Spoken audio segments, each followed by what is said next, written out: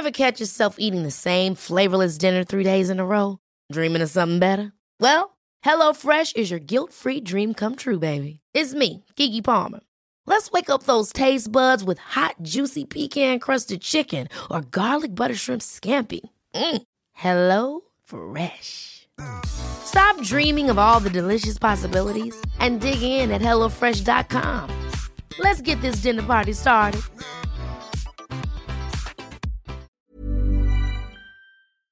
Events over the past year have shone a light on racial inequality across the globe. Australia is not an exception. This nation's journey towards a more just, equitable and reconciled identity still has a long way to go. With that in mind, and in the spirit of reconciliation, we acknowledge the traditional custodians of country throughout Australia and their connections to land, sea and community. We pay our respects to elders past, present and emerging, and extend that respect to all Aboriginal and Torres Strait Islander people today.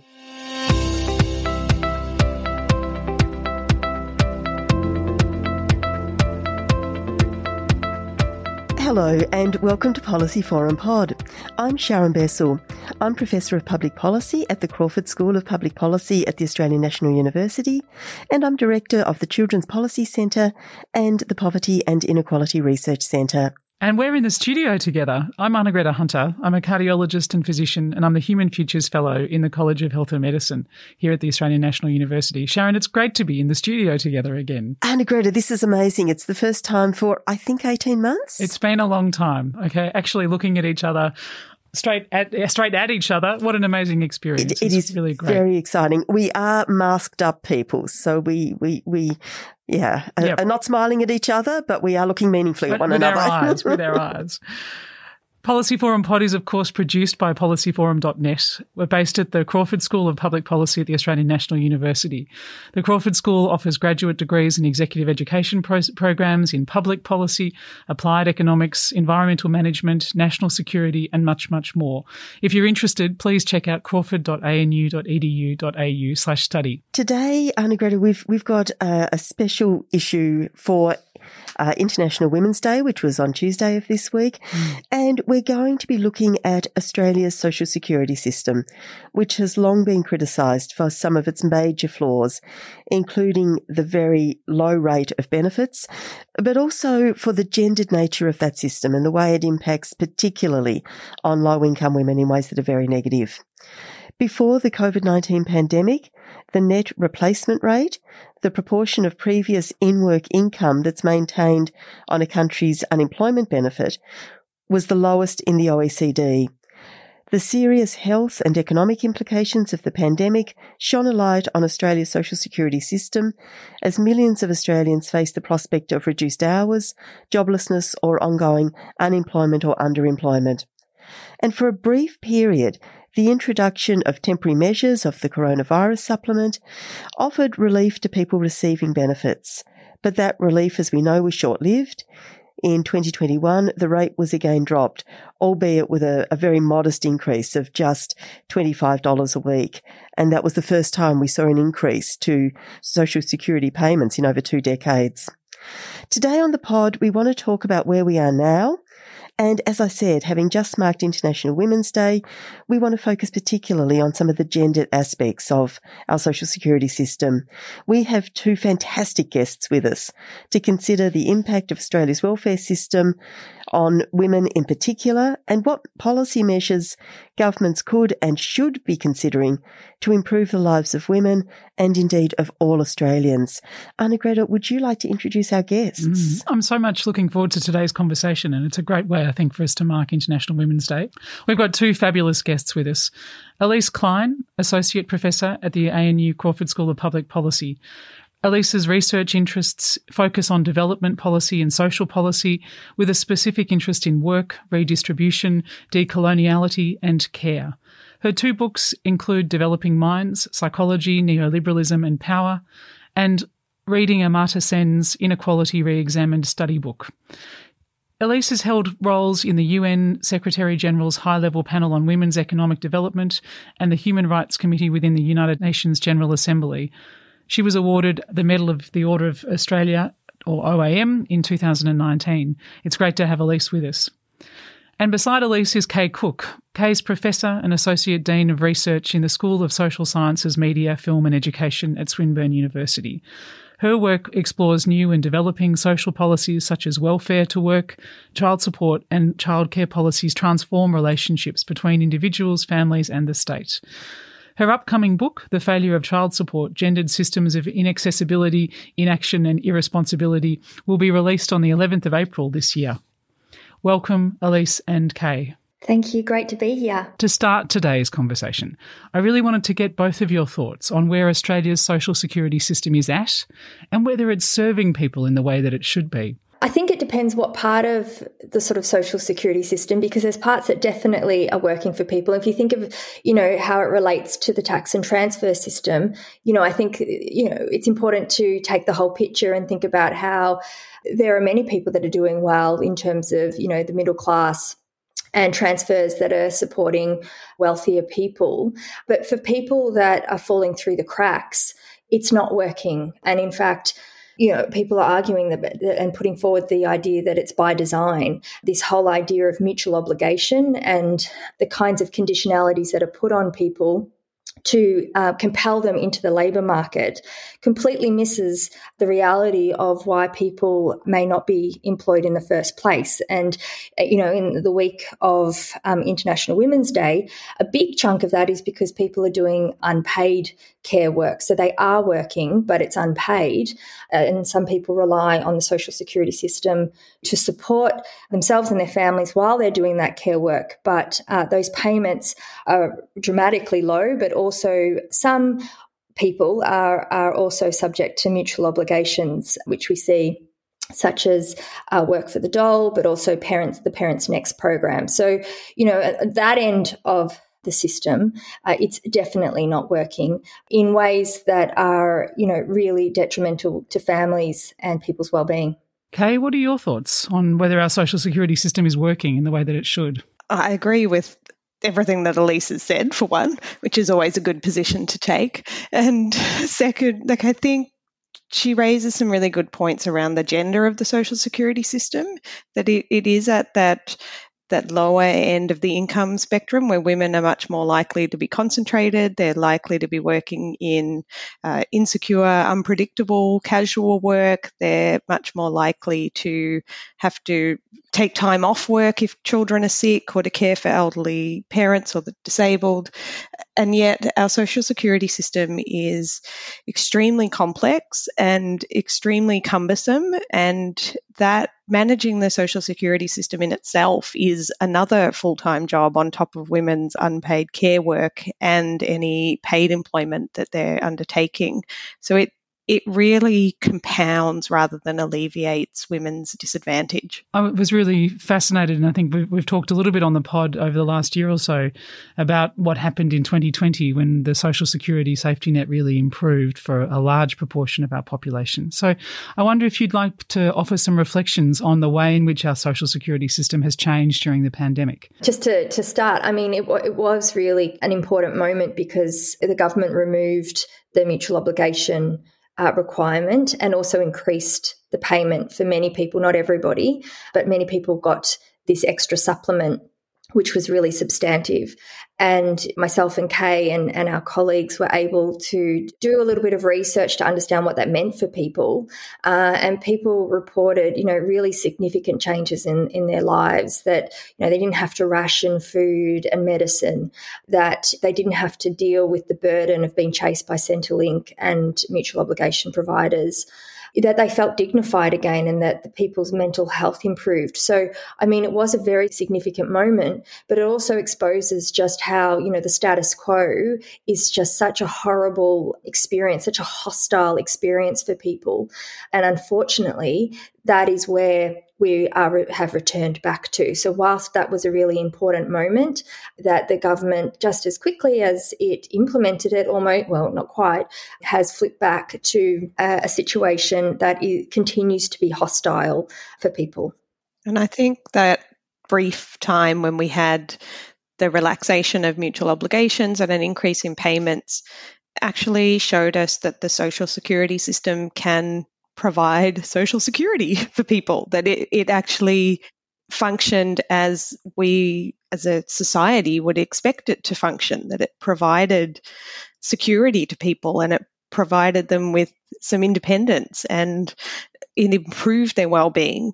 Whereas at the moment we have a system that it provides the bare minimum of financial resources to people while contributing great and additional harms at the same time. So I think in the current situation we're seeing with bushfires and floods and natural disasters, how will people manage under those circumstances? When life is disrupted and we have these great disruptions, the social security system is meant to come in and provide support. And the way we currently structure our system is, unless there's great changes implemented by the government, the system is not capable of supporting people. The point that you made, Elise, about the system being by design is really interesting to reflect on here, because we don't have a system that has accidentally grown up the way it is. It is designed.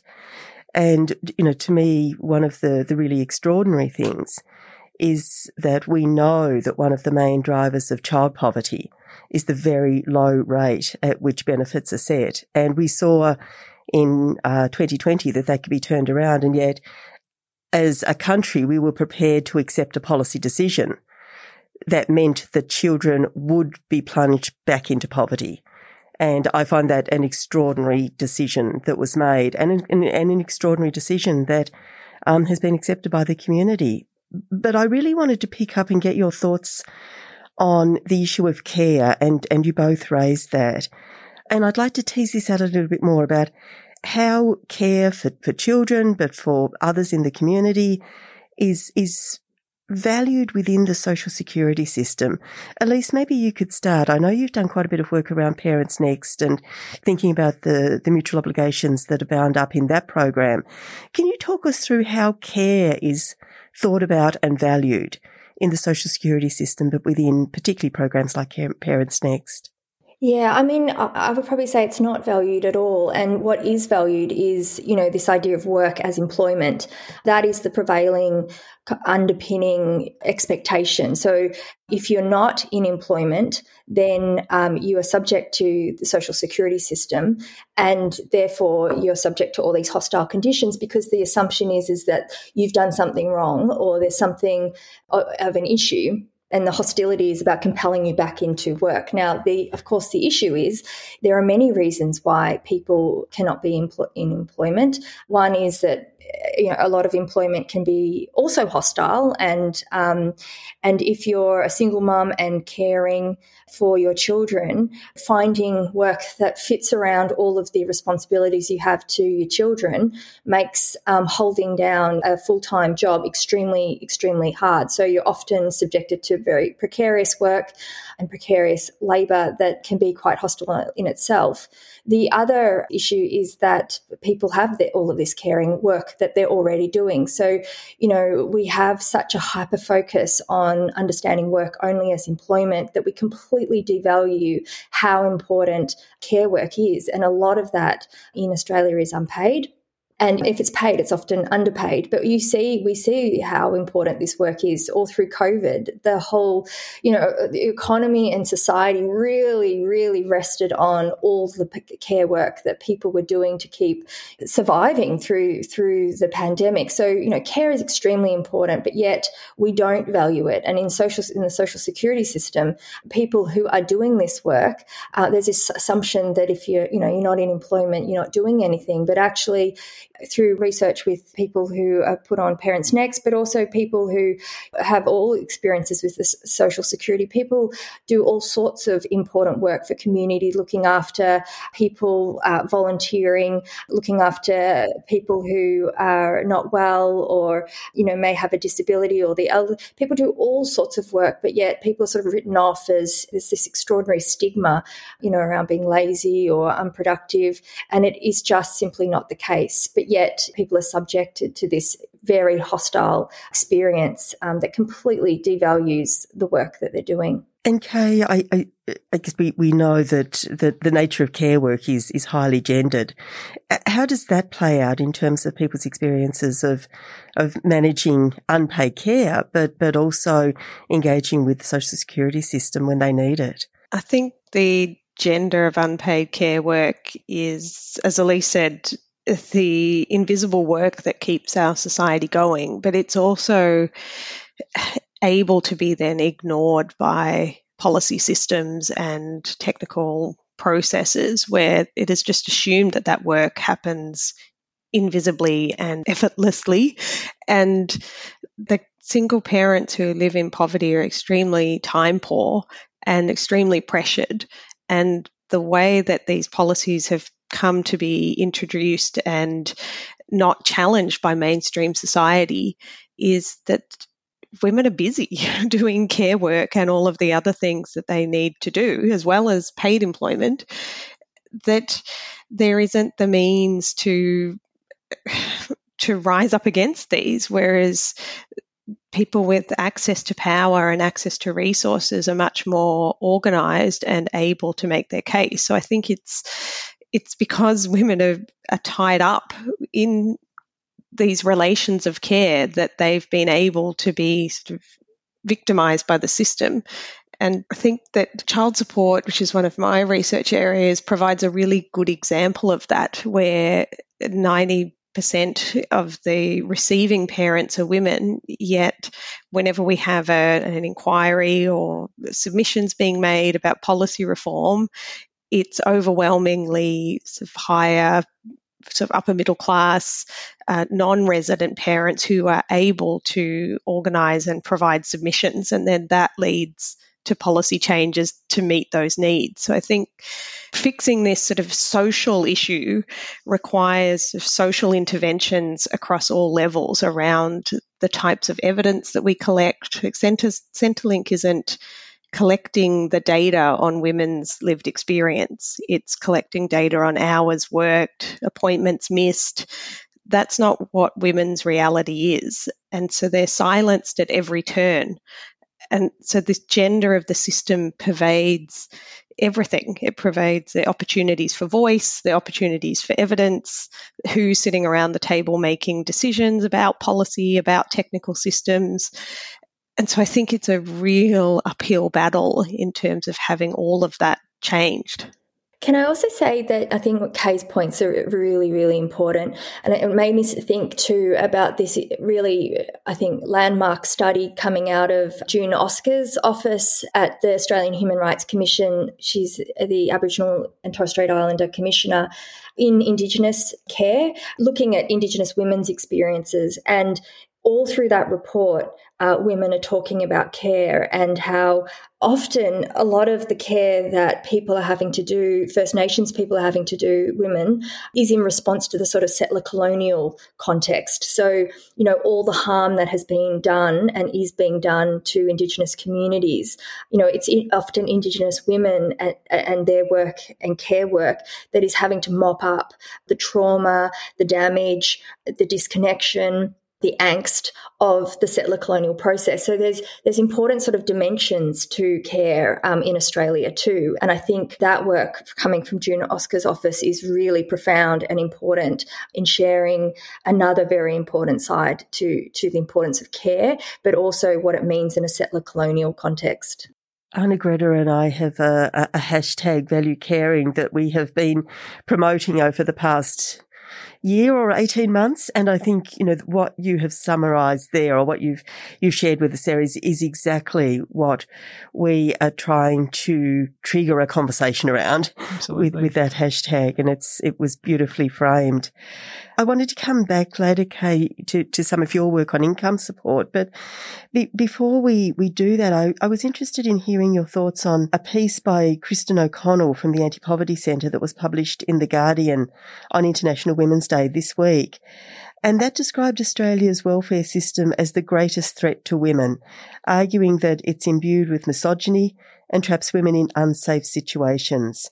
And Kirsten argued that there is no pathway to safety, respect or equity for all women without a robust social safety net to protect those who are most disadvantaged. And of course, this is particularly an issue when women are in contexts of domestic and family violence. I'd just be interested in hearing your thoughts on that argument that Kristen's put forward and whether the extent to which Australia's social security system is undermining women's safety. Elise, would you like to comment on that? Yeah, I think the points that Kristen makes in that piece are really, really critical and extremely timely, that there are important conversations being held at high levels around women's safety and on many fronts.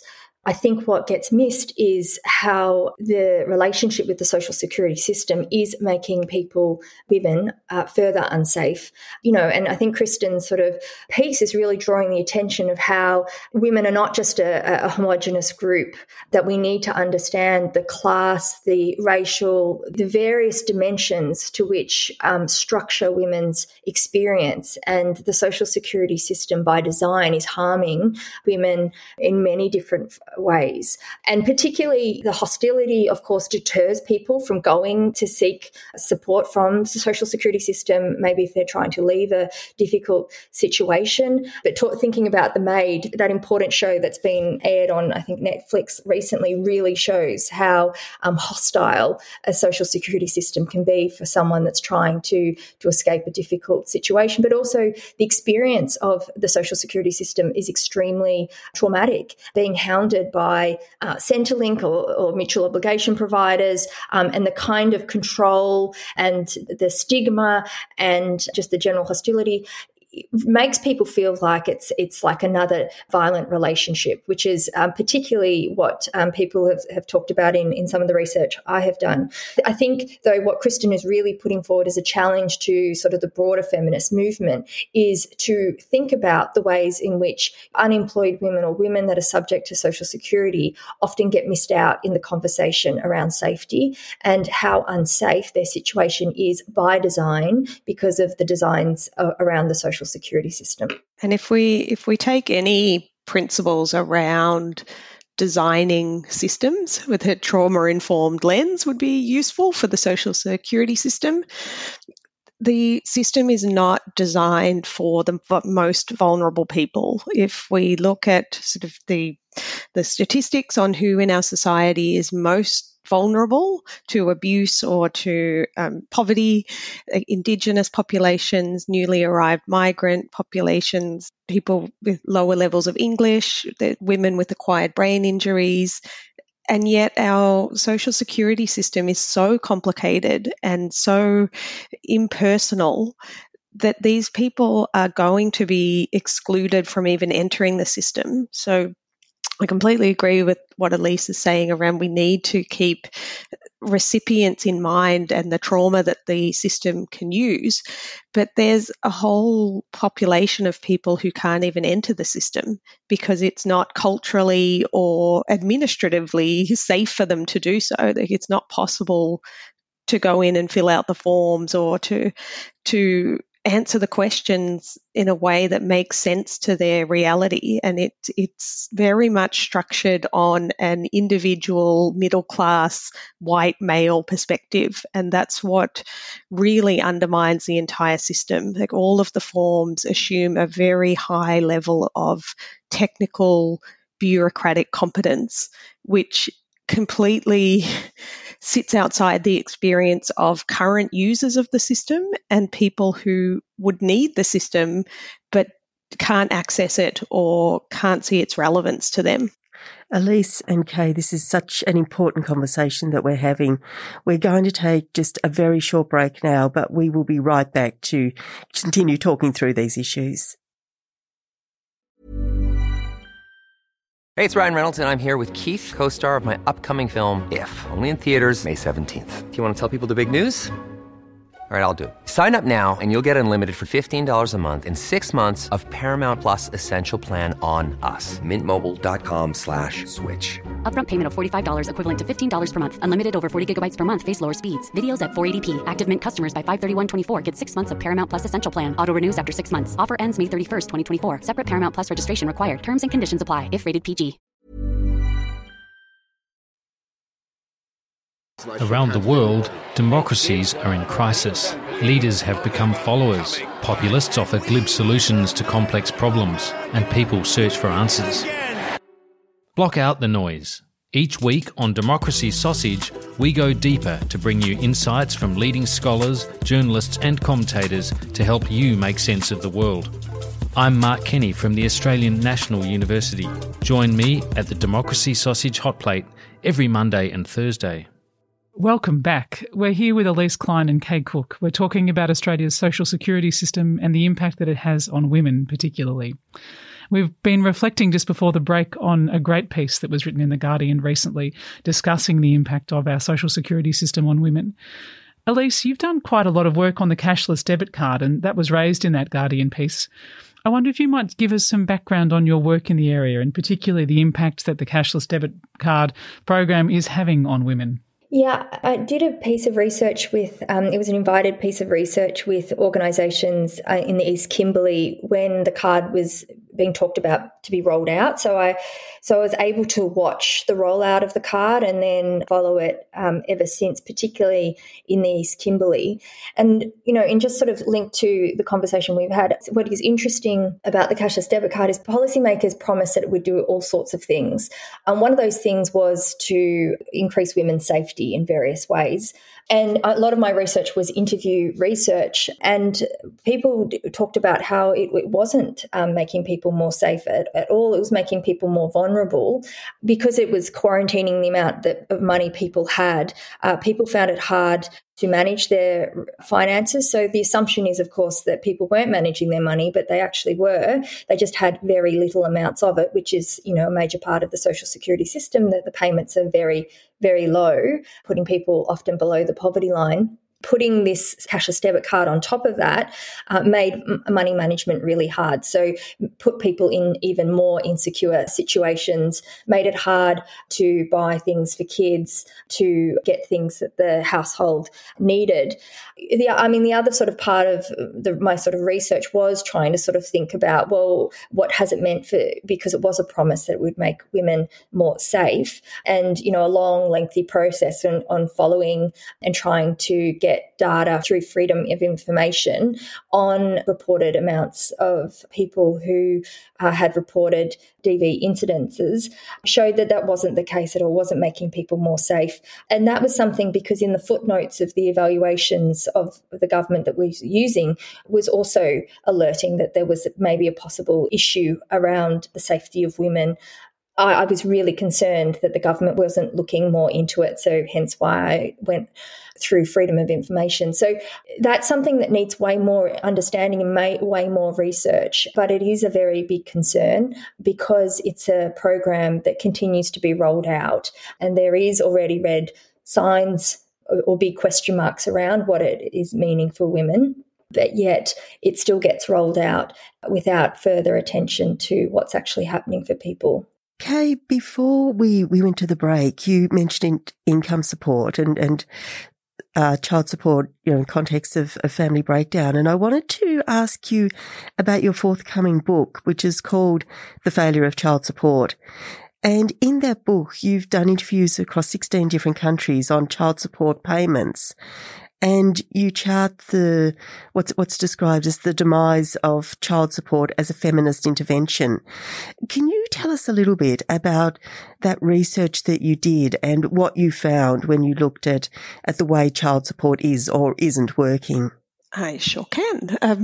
To start, in Australia, I think the child support is held up as a real win for Femocrats. So Meredith Edwards was one of the primary sort of people working behind the scenes to implement the child support policy, and it was seen as a real win for women when it was brought in. And ever since then in Australia, it's been systematically undermined. So the key features of tying it to the tax system so that there could be accurate records of parents' income was almost immediately done away with, as was sort of compulsory sort of direct transfers of payments. It was made a voluntary system. So in Australia, we've really gone out of our way to dismantle any of the pieces of the system that would make it effective. So that's really what has prompted the cross-national research, because I'm motivated by spite.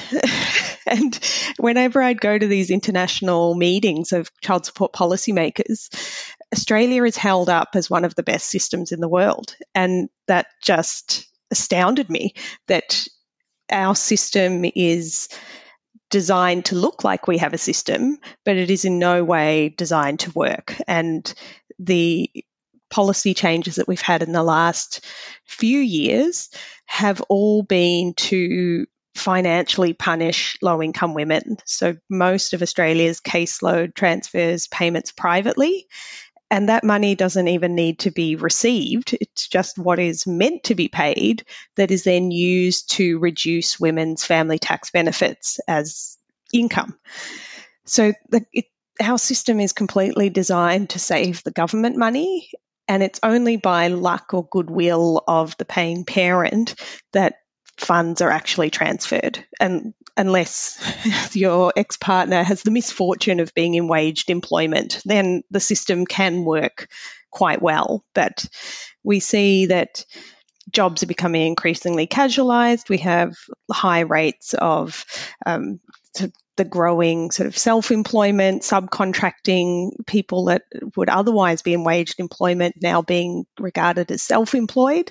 So these are all further things that make the child support system not work. And so then I wanted to look internationally of, well, if Australia is one of the best systems, what on earth is going on elsewhere? And regardless of the system, so I conducted interviews across a wide range of countries to really tease out the boundaries of what this is and isn't. And so looking at countries like Nigeria or Peru and comparing those features to countries like Norway or Germany or the UK or the US, and irrespective of context, the system is designed not to work, that there's always an out. And one chapter describes sort of the leaky pipeline of child support, where either the barriers are so high that women just can't get into the system. You need to pay for lawyers. You need to pay for a paternity test. And that in a lot of countries, we don't have that in Australia, but a lot of countries that just prevents women even accessing the system. Or you need to drive to the city or get there somehow to show up at an agency and wait for hours to be able to lodge the form. So it doesn't let people in, but then when people enter the system, that in no way means that payments will be forthcoming. The system's set up to make orders, but there's very few instances where payments then follow from those orders, other than fathers' goodwill. If fathers want to pay and contribute to their children's upbringing, then the system works perfectly fine. But it completely ignores the reality of domestic violence, of parental hostilities post-separation, and the income and power differential between parents. And so even Nordic countries and Northern European countries have guaranteed payments, where the recipient mother will receive not always the entitled amount, but some amount from the government. But that just absolves paying parents from having to pay. So there's never a system that actually requires fathers to meet their obligations under the rights of the child. Thank you for mapping that out. I'm really looking forward to reading this book, and I think it speaks not just to the gendered nature of the social security and the child support systems, but the deeply gendered nature of our societies and the kinds of assumptions and discriminatory patterns that underpin our societies. And you finished by mentioning the Convention on the Rights of the Child, and of course what is often lost within all of this is children's human rights and the way in which these systems fail children or simply render them completely invisible I'm just going to change tack just slightly on this, and we might talk a little bit about the universal basic income. It's a topic that's come up on the pod a number of times in the last couple of years. We've interviewed Guy Standing, but it's also interesting how often it comes up in other contexts. It comes up in the concepts of caring, it comes up in gender, and it comes up in the environment, thinking about climate change and how we might contend with that from a societal perspective. Elise, you've advocated for a universal basic income. How would that change the lives of women and in fact men as well, who are currently reliant on welfare benefits or are working in low-paid or precarious forms of employment? Thank you, and thanks for the question. Can I just do a little plug, because we actually have the Global Basic Income Congress coming to Australia later this year, so abstracts are out if people would like to get involved and come along in September in Queensland, or it'll be online. Yeah, I mean, I've been thinking about basic income for some time, and, I think going back to the earlier conversation we had around, what happened in 2020 when they removed the welfare conditionality, or they suspended the welfare conditionality, increased people's payments. That was it was a move towards what a basic income could be.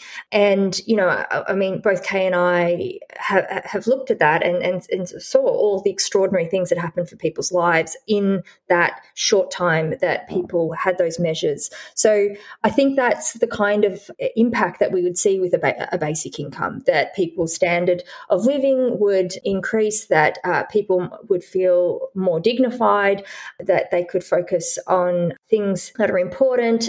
We saw also in that study that people with more time and more resource behind them were able to work towards how they can better engage with the labour market, all sorts of things. But I mean, these are all dependent on what the basic income would look like. So of course, the rate of payment matters, who it includes. So various models, I mean, there's the universal basic income that would include everybody, but there's other models that would target specific cohorts, so there's a lot of questions around what the actual basic income would look like. The other piece that a basic income, and important in the conversation, is its integration into the tax and transfer system. And whilst we saw what we did in 2020 and it made, these removal of conditionalities in people's lives was helpful, we also saw in Australia in continuing growth of inequality in terms of home ownership, in terms of precarious work. The very, very wealthy continued to get very, very wealthy through the pandemic. And so whilst we can think about, basic income important in terms of individuals, we've got to think about how that can be also used to tackle broader questions of inequality. And that's the importance of how it is integrated into the tax and transfer system. I have to say that working as a doctor for patients of mine who live in a precarious situation, watching the health benefits of that period of time where financial stress was taken out of the list of daily challenges, it was just an extraordinary thing to witness. And then the undoing has been an extraordinarily challenging thing, again, for me to be watching. But I'm really interested in how providing a better safety net across society can make a difference. And I'm particularly interested in how it changes how we value care. What do you think about the relationship we have in terms of the government approach to how we value care in our society, and whether the basic income structure helps us with that?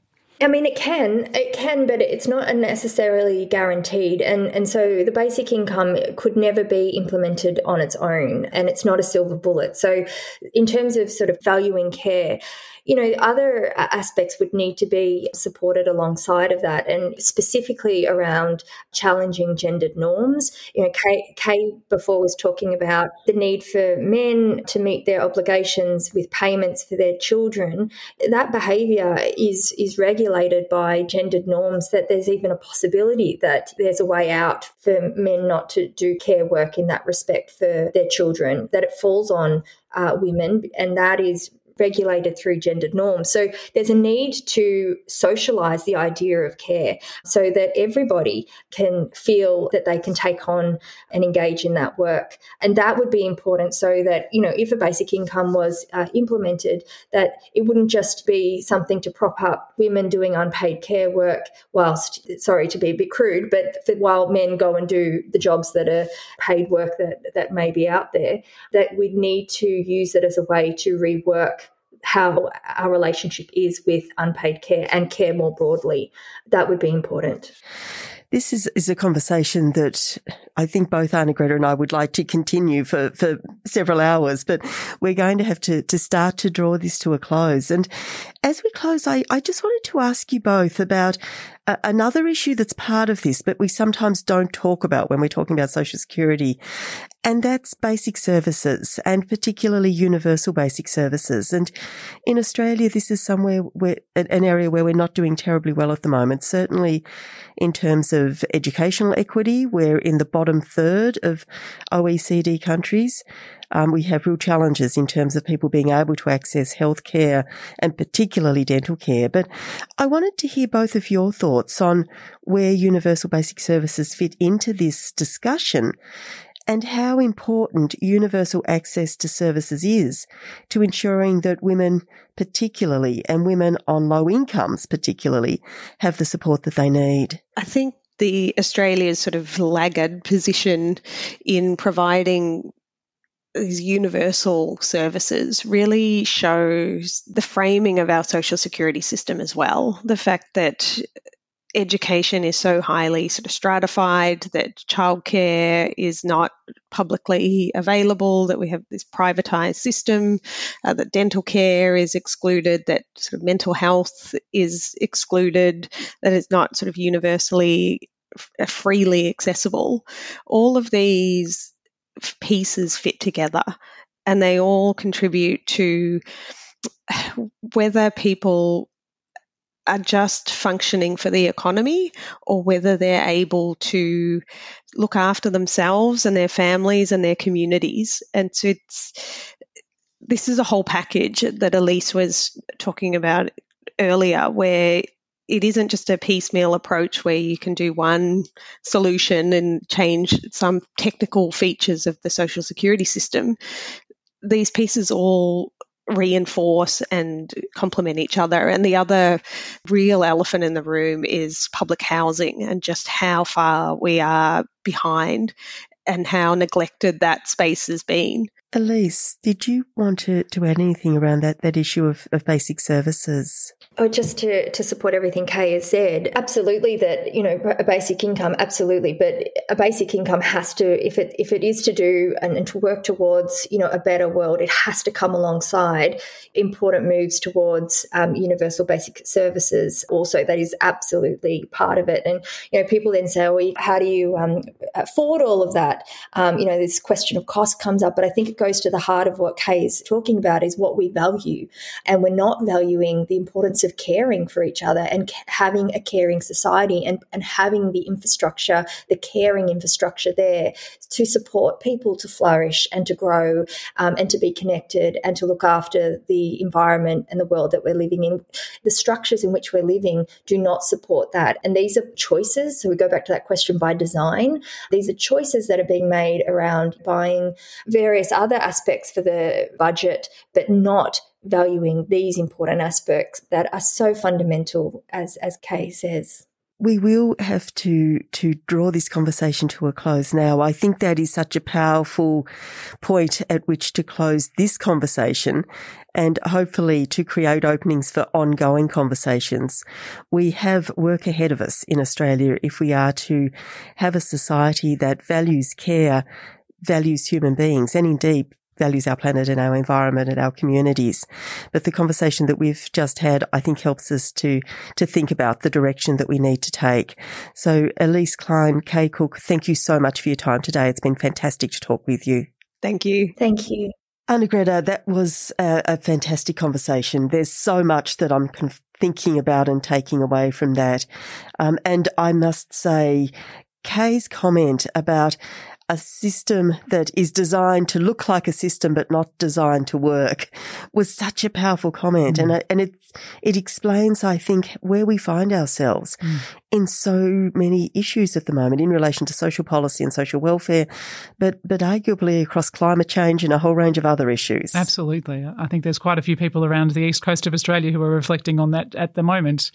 Absolutely. Tremendously challenging time. And again, we see this theme of if we look at at the role of government, the role of policy through a lens of how we can care better for ourselves, for our family and community, for the world around us, we can see that practical change is really possible and in a way that impacts in a tremendously positive way in lives.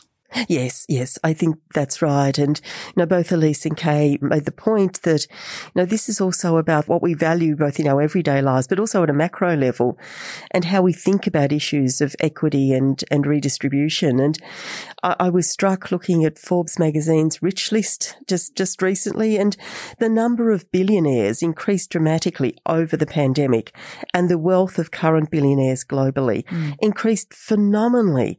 And so we do see ourselves in a system in Australia, but globally, where a very small minority of people are benefiting from that system in extraordinary ways, but many who are being left behind. And we really do need to fundamentally rethink what it is we value, and we have to put care at the centre of that, because that is what shapes our lives and makes our lives worthwhile. Could not agree more. Great conversation today. We will leave a link to the book and to all of the other publications that we've mentioned during today's conversation in the show notes on policyforum.net, so check out that website. Listeners, thank you so much for joining us today. You know that we value your feedback, and you can reach out to us on Twitter at APPS or APPS Policy Forum, or you can email us directly at podcast@policyforum.net. We have a Facebook group, which is Policy Forum Pod, and you can type that into the search bar and find that community. We will, of course, be back next week. So from me, Anna-Greta Hunter, see you next week. And from me, Sharon Bessell, #ValueCaring, and bye-bye for now.